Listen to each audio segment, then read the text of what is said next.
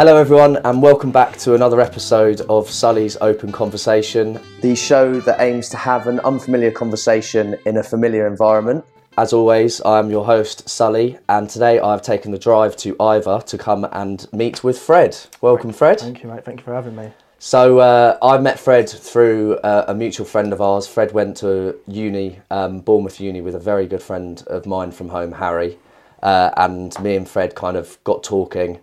And I think one of the nicest things about kind of opening up about my mental health is that other people have kind of confided in me as well, which is what you did. So Fred, without further ado, take it away. Sweet. So I said to you before, I'm not a massive fan of the introduction question. I don't think anyone really likes introducing themselves or talking about themselves. But yeah, my name's Fred. I'm from Buckinghamshire, Ivor. I'm 22. And as George said, I just did 4 years at Bournemouth Uni.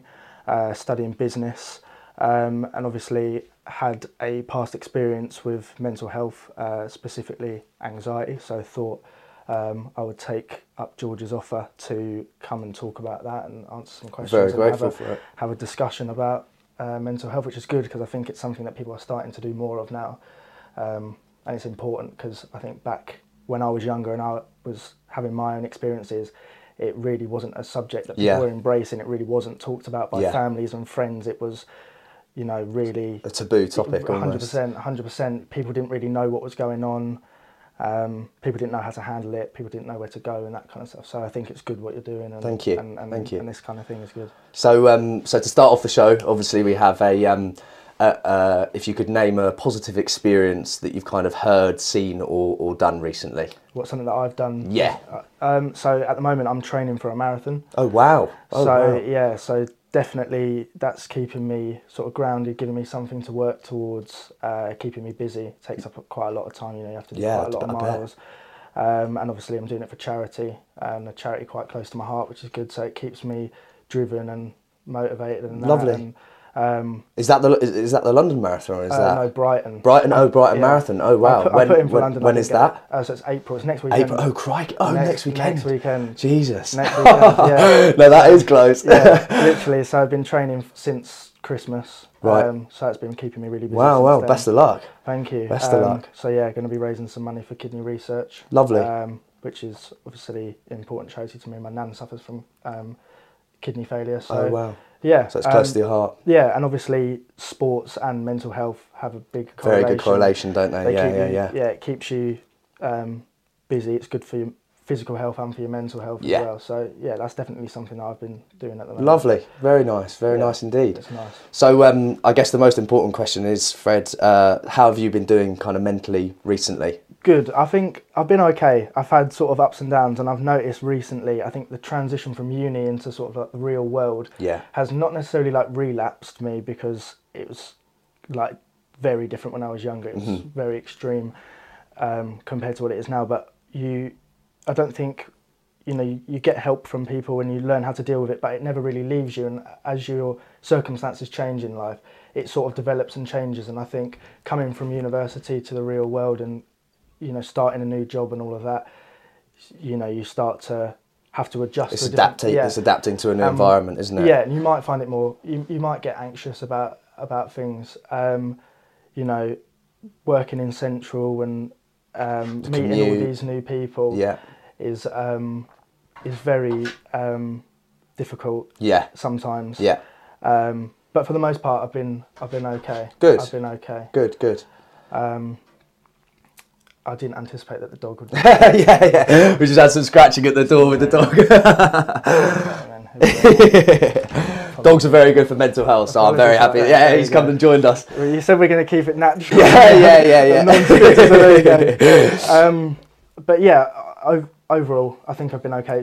It's coming to terms with the changes in my life and learning how to keep on top of my mental health and not get drowned by the new situations that I'm finding myself in, and just keeping on top of it and talking to people. Like, it's massively helping me, like talking to my mum, talking to my dad.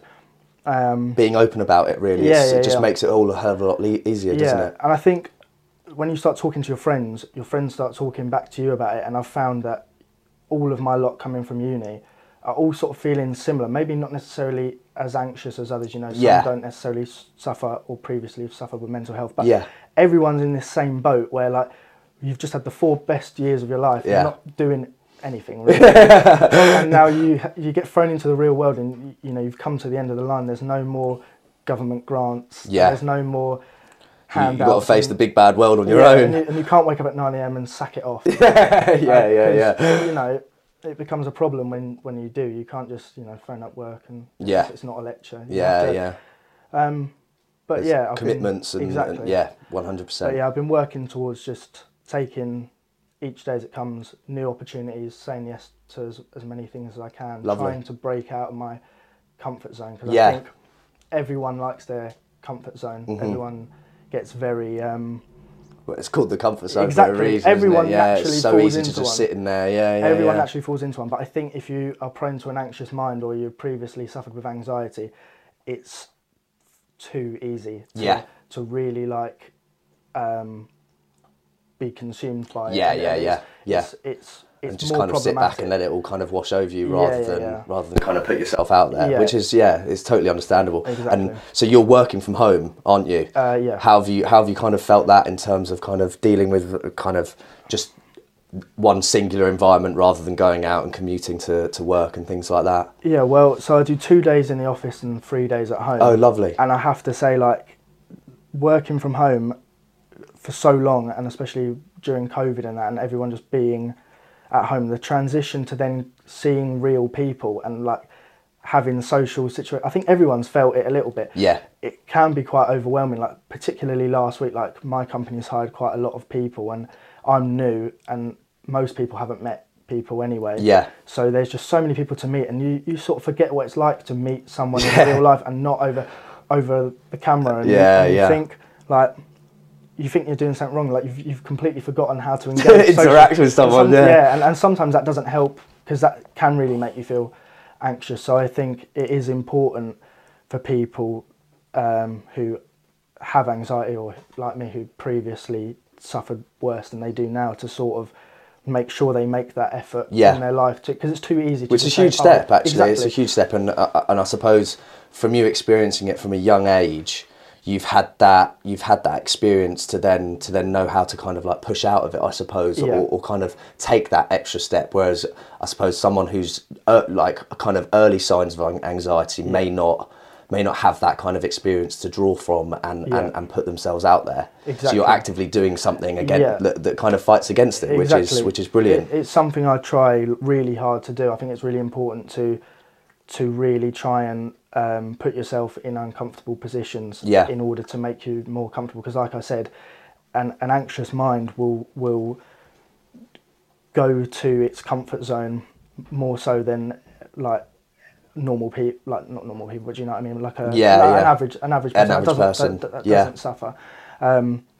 It's too easy to just say, "Oh, I'll work from home," and then you just get cooped up. You find yourself in a kind of rut, and and you'll never meet the people you work with, and you'll never get exposure to new situations and that. So that's something I think coming out of uni and coming into the real world and meeting new people and just cracking on with my life. I try and do that now. I'm really conscious of making myself feel uncomfortable every now and then because that's really positive. Good things come from it. You might not think it beforehand, but then afterwards you feel great. It's just like exercise. It's exercise for the mind. It literally is. You do a workout. You'll never regret a workout. You put yourself in a bit of a situation that you might be anxious for, like this, for example.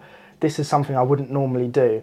And when I agreed to it, we'd had a few beers at the time. And then you texted me and said, "Oh, what day do you want to do this?" And I was thinking, this is serious. it would be too easy for me to say, "Oh no, I said that after a few pints. It's not something I would normally do." But then I thought, say yes to things, because after you never know what kind of impact you'll have, and obviously you're on a mission to help people, and it's great to be a part of it. But to put myself out my comfort zone for an hour today, it's brilliant. Nice. And I've said it a fair few times. You may never know how many people that you are helping, but they're 100% doing this kind of thing is exactly what that is doing. Exactly. It will help at least one person either understand or become more aware Exactly. of the kind of difficulties that people with kind of mental health problems or mental illnesses face. Yeah, exactly. Which is key, really, because, like you said, it kind of when we were younger at school, there isn't any kind of education, is there? No. You don't get taught kind of what anxiety is or depression is or addiction. You kind of just like you're left to your own devices to kind of figure it out, aren't you? Yeah, exactly, and not even just your friends. Like when I had my experiences, my dad particularly couldn't understand what was wrong with me, and Right. it's all he wanted to do was fix it and help me. Yeah. Because for me, it was more than just oh, I'm nervous to go out somewhere.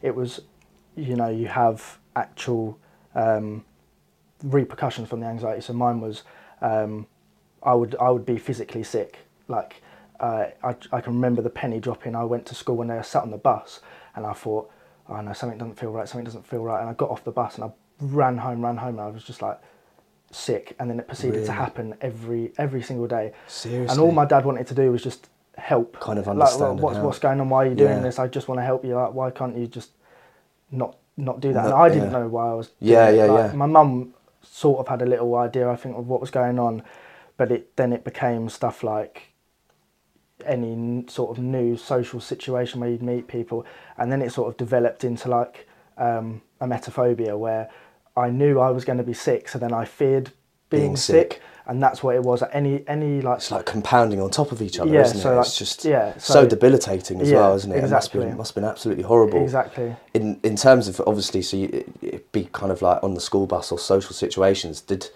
you were then obviously were you missing school quite a bit, or? No, that was the good thing. My mum always sort of made sure I made it to school, and the funny thing was, as soon as I got there, I was fine. Right. It was the bit like the nervous build up. Yeah. But then as soon as you put yourself in the situation, you're like, oh, what was I worried about? Like, yeah. Like I said, like even now, putting yourself in uncomfortable situations, afterwards you think, oh, I'm fine. Yeah. But I always found that once you had been sick, I could go to school because I got it out the way. Yeah. Because I was worried about. It almost becomes part of a routine, really. And that's when it becomes really, really bad. Because I was so worried about being sick. I thought, oh, if it happens before I go to school, then I'm done. It won't happen at school, so I can go to school now. But then obviously, then becomes the problem. I can't go to school unless I've been sick, or really? I can't start this new job. I can't go because I was just starting like a Saturday job at like I think I was like 14, 15. Yeah. Can't go until I've been sick, kind of thing. So it became like a burden on your life, really. That's not normal. No one does that. So that's when it became a problem, and that's when it was like, right,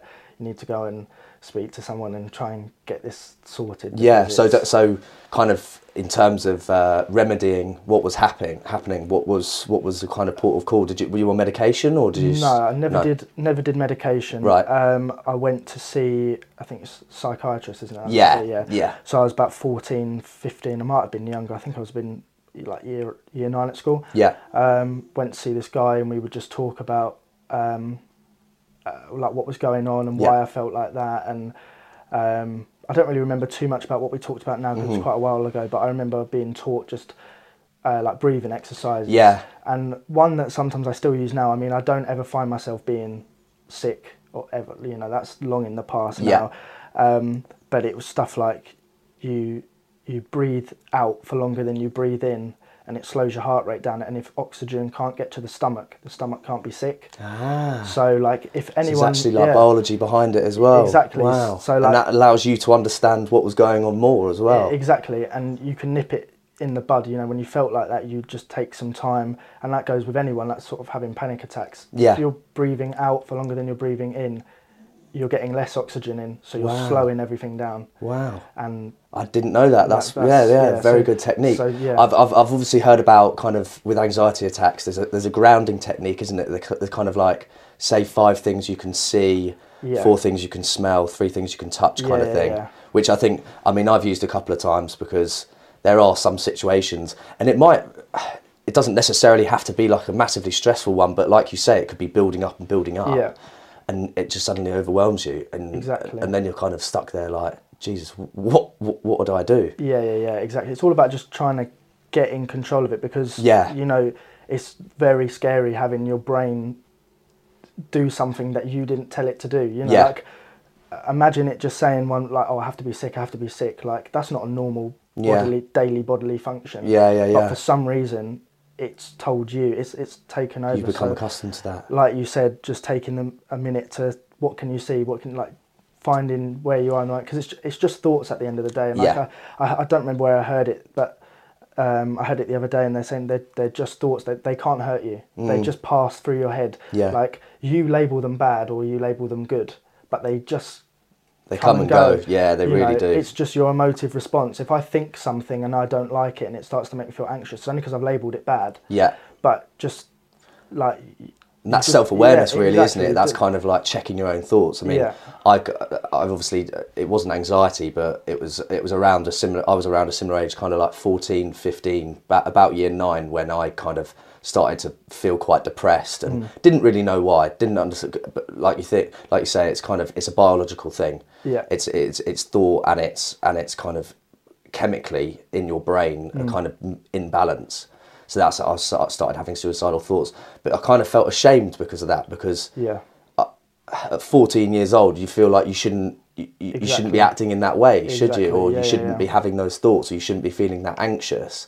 But when it actually starts to consume you and becomes kind of like a physical thing, it really does kind of take its toll on you, and can make your mental health even worse, because you're kind of feeling bad on yourself and like, why am I doing this? You're not really understanding it. Exactly. So like you, I got counselling at school and things like that, but it was never...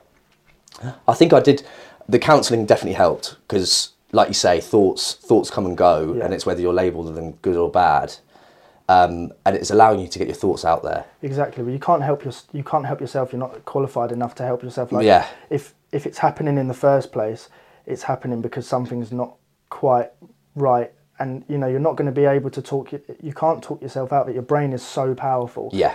And I think people like you and me and other people that suffer with mental health problems, I mean, there's so many out there. There's so different. Like, your brain just one day wakes up and thinks something. Yeah. And I've realised as I've got older, like I said, you never get over it, but it's always there. But you just learn how to deal with it. And I think it's matured as I've got older, and it's become other things, like sometimes you might get nervous meeting new people at work and all of that, or overwhelmed by big crowds. It'll always be a little niggling voice in the back of your head, but it's just learning to deal with things, and it's seeing people that are qualified to help you with the tools, and they enable you. That's why these jobs exist.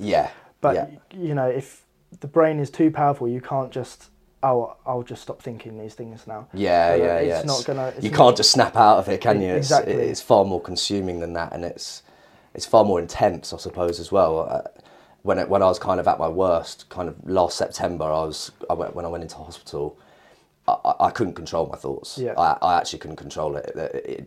It was just non-stop kind of negativity and like suicidal thoughts that you just think there's no real other way out. You think you're never going to get over it. It's crazy when your brain starts thinking for you when you're not in the driver's seat anymore. It is exactly not in the driving seat. That's kind of terrifying. A good way to explain it, definitely. Yeah, and definitely. It's all about trying to regain the control, and having those techniques and having those things that you do that help you to stay on top of it. And I'm all for it.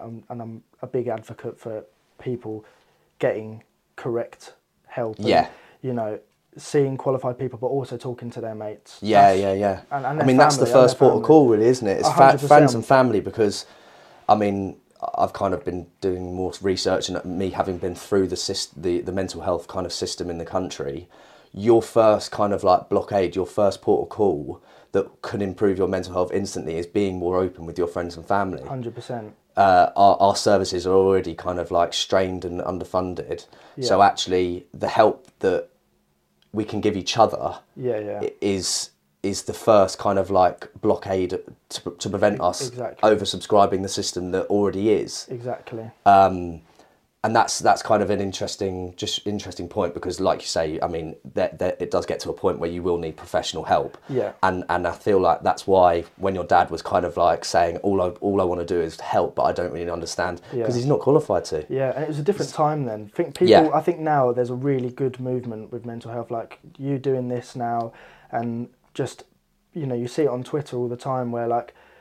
There's Dr. Alex. Yeah, exactly. People are losing their mates to battles that they didn't know were happening, and Yeah. they want more than anything for their mates to have just spoken about it. And you leave your friends with an incredible burden that Yeah. they wish they could have helped, and a lot of the time they can. Like, I think there is a lot to be said with talking to friends and family. I like talking, personally I quite like talking about it. Even this is quite nice. You feel like you get certain weights off your chest, and it's nice to discuss with a like-minded person that's had their own experience and comparing stories and that kind of thing.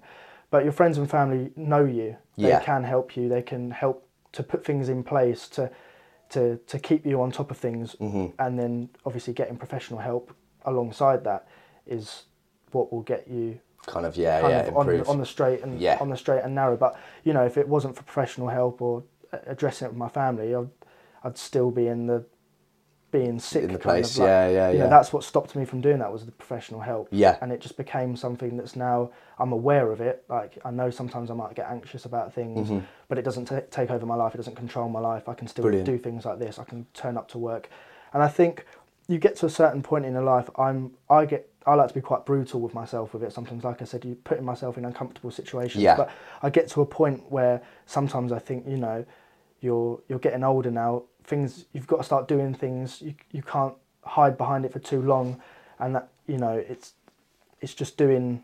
It's going and getting out there, being quite brutal with myself, and just saying, you know, just taking life by the horns. Like exactly, crack on with it. Because what's the worst that can happen? You know, nothing bad's gonna happen. You might feel a bit anxious, but once you get there, you'll be fine.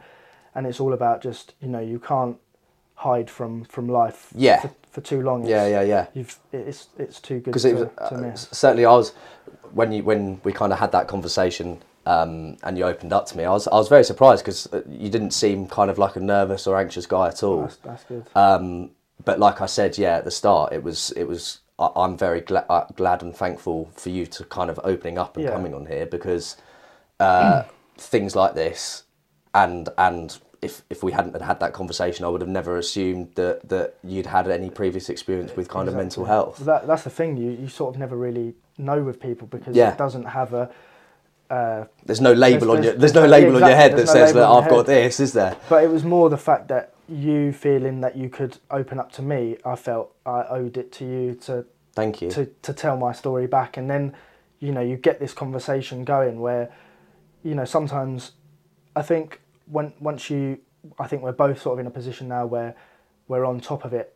I'd say I'm for the best part. I'm definitely on top of it, and you can sort of look back and not laugh, but think, haven't I come a long way? Like, what a crazy thing I used to do. And that's why you said, you know, I only want people to come on here that feel comfortable and ready to talk about it. And I do, like, I like to think I can help people, because, you know, when I was younger, you couldn't really talk about it, and I used to just do this crazy thing every morning. And obviously did any of your friends know about it, or no? That was the thing. No one. We're so young then. You feel like you can't tell people, because, you know, it was quite concerning it's quite an extreme thing to do every morning. Like, it's not just waking up and scary and feeling sad or feeling anxious. It was like, you're actually doing something quite bad for your body, for one, and also it's not regular.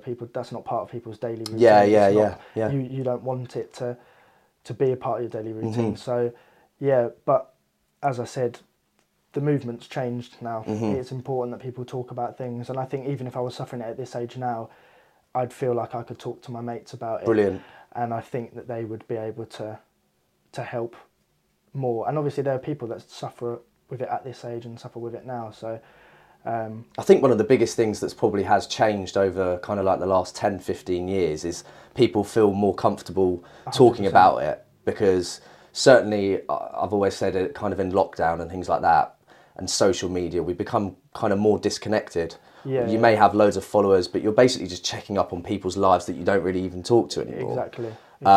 So it's so important to know that kind of like closer network that you have, that you are comfortable kind of opening up and talking to them about anything. And I suppose more or less it's actually how to start the conversation as well. Because some people just don't really know actually how to ask. Exactly. They kind of don't want to be too intrusive. They don't want to come across kind of too forward or anything like that. So and it is a touchy subject. It can be, but ultimately those uncomfortable conversations are the most kind of riveting. They're the ones that make the most progress. Yeah, 100%. Because you may necessarily not want to have them, but once you do, you feel a hell of a lot better after. Exactly. So it's an interesting conversation, and I'm very thankful for you to come on here, That's Fred. All right. Thank you for having me. Yeah, it's been brilliant. So the last thing that we do to kind of finish each show is we'll get kind of you to kind of say one technique that you use to keep mindful and keep on top of your mental health, really. Okay, so I think it's definitely running is one of them. You know, it gives you time to just be on your own. You know, sometimes listen to a podcast, sometimes listen to music, but you get that time to be really in tune with yourself. Yeah. And have some time alone. You know, there's no distractions. Your phone's not pinging off. It's just you and going as far as you want. And it's a physical benefit, and it's a mental benefit, and also it gives you an opportunity to challenge yourself. You know, Yeah. I used to just do 5Ks, see how quickly I could do a 5K. Mm-hmm. Right, let's do a 10K. Then you feel great after that. How quickly can I do a 10K?